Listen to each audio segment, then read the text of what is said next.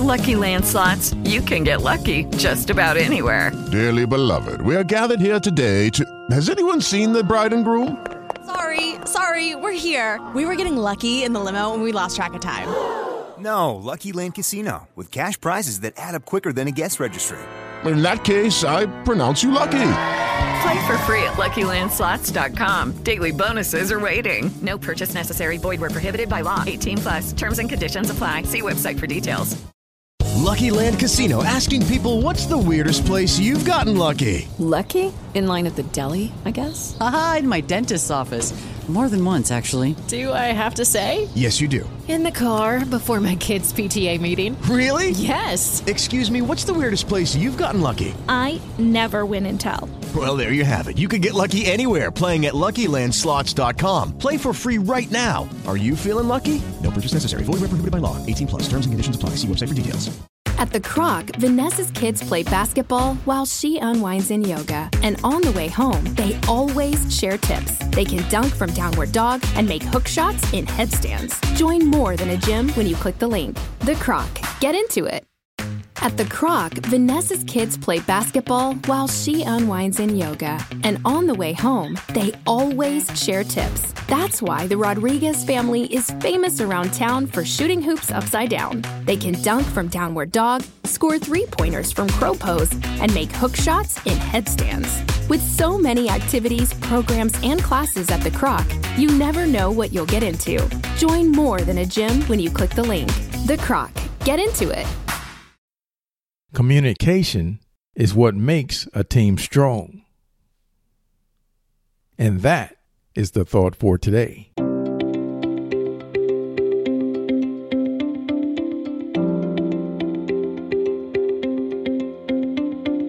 Welcome to 7 Good Minutes. I'm Clyde Lee Dennis. Thanks for joining me for what I believe will be 7 of the most enriching minutes of your day. In today's episode of 7 Good Minutes, we get a few great tips on how to have better conversations. Enjoy. All right, I want to see a show of hands. How many of you have unfriended someone on Facebook because they said something offensive about politics or religion, childcare, food? And how many of you know at least one person that you avoid because you just don't want to talk to them? You know, it used to be that in order to have a polite conversation, we just had to follow the advice of Henry Higgins in My Fair Lady, stick to the weather and your health.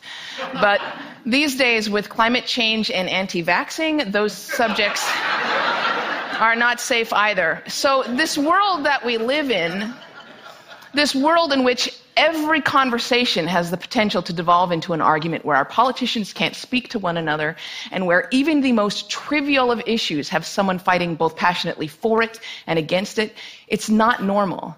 Pew Research did a study of 10,000 American adults, and they found that at this moment we are more polarized, we are more divided than we ever have been in history. We're less likely to compromise, which means we're not listening to each other, and we make decisions about where to live, who to marry, and even who our friends are going to be based on what we already believe. Again, that means we're not listening to each other. A conversation requires a balance between talking and listening, and somewhere along the way we lost that balance. Now, part of that is due to technology, the smartphones that you all either have in your hands or close enough that you could grab them really quickly. According to Pew Research, about a third of American teenagers send more than 100 texts a day. And many of them, almost most of them, are more likely to text their friends than they are to talk to them face to face. There's this great piece in The Atlantic. It was written by a high school teacher named Paul Barnwell. And he gave his kids a communication project. He wanted to teach them how to speak on a specific subject without using notes. And he said this: I came to realize that conversational competence might be the single most overlooked skill we fail to teach. Kids spend hours each day engaging with ideas and each other through screens, but rarely do they have an opportunity to hone their interpersonal communication skills. It might sound like a funny question, but we have to ask ourselves, is there any 21st century skill more important than being able to sustain coherent, confident conversation? Now, I make my living talking to people. Nobel Prize winners, truck drivers, billionaires, kindergarten teachers, heads of state, plumbers. I talk to people that I like. I talk to people that I don't like. I talk to some people that I disagree with deeply on a personal level, but I still have a great conversation with them. So I'd like to spend the next 10 minutes or so teaching you how to talk and how to listen. Many of you have already heard a lot of advice on this. Things like look the person in the eye, think of interesting topics to discuss in advance, nod and smile to show that you're paying attention. Repeat back what you just heard or summarize it. So I want you to forget all of that. It is crap.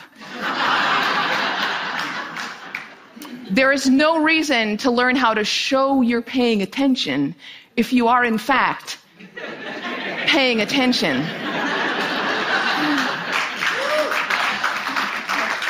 Now, I actually use the exact same skills as a professional interviewer that I do in regular life.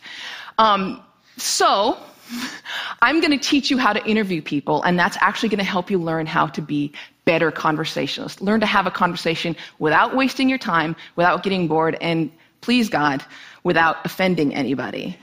We've all had really great conversations. We've had them before. We know what it's like. The kind of conversation where you walk away feeling engaged and inspired, or where you feel like you've made a real connection, or you've been perfectly understood. There is no reason why most of your interactions can't be like that.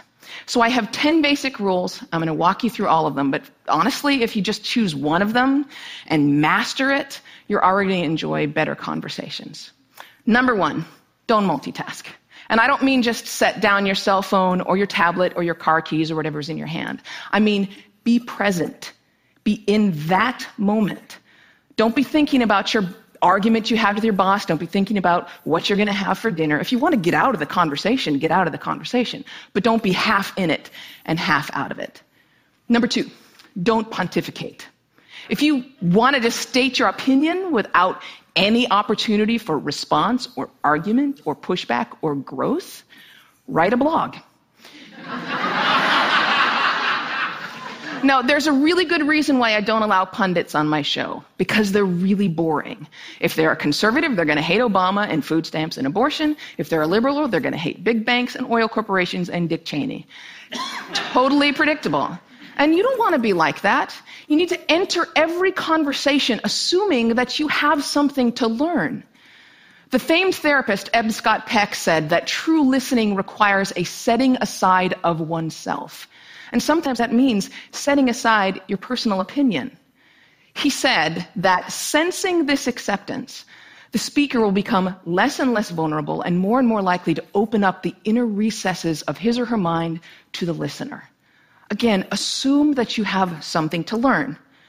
Bill Nye, everyone you will ever meet knows something that you don't. I put it this way: everybody is an expert in something. Number 3, use open-ended questions. In this case, take a cue from journalists. Start your questions with who, what, where, when, why, or how. If you put in a complicated question, you're going to get a simple answer out. If I ask you, were you terrified? You're going to respond to the most powerful word in that sentence, which is terrified, and the answer is, yes, I was, or no, I wasn't. Were you angry? Yes, I was very angry. Let them describe it. They're the ones that know. Try asking them things like, what was that like? How did that feel? Because then they might have to stop for a moment and think about it. And you're going to get a much more interesting response. Please keep in mind, this is about half of the entire presentation. If you're up for a treat, you should definitely listen to the whole thing. You can do so by clicking the link labeled View the Full Video on YouTube in the show notes. So that does it for this episode of 7 Good Minutes. Until next time, let's be civil to one another out there. Thanks for listening. When you drive a vehicle so reliable it's backed by a 10-year, 100,000-mile limited warranty, you stop thinking about what you can't do and start doing what you never thought possible. Visit your local Kia dealer today to see what you're capable of in a vehicle that inspires confidence around every corner. Kia, movement that inspires. Call 800-333-4KIA for details. Always drive safely. Limited inventory available. Warranties include 10-year, 100,000-mile powertrain and 5-year, 60,000-mile basic. Warranties are limited. See retailer for details.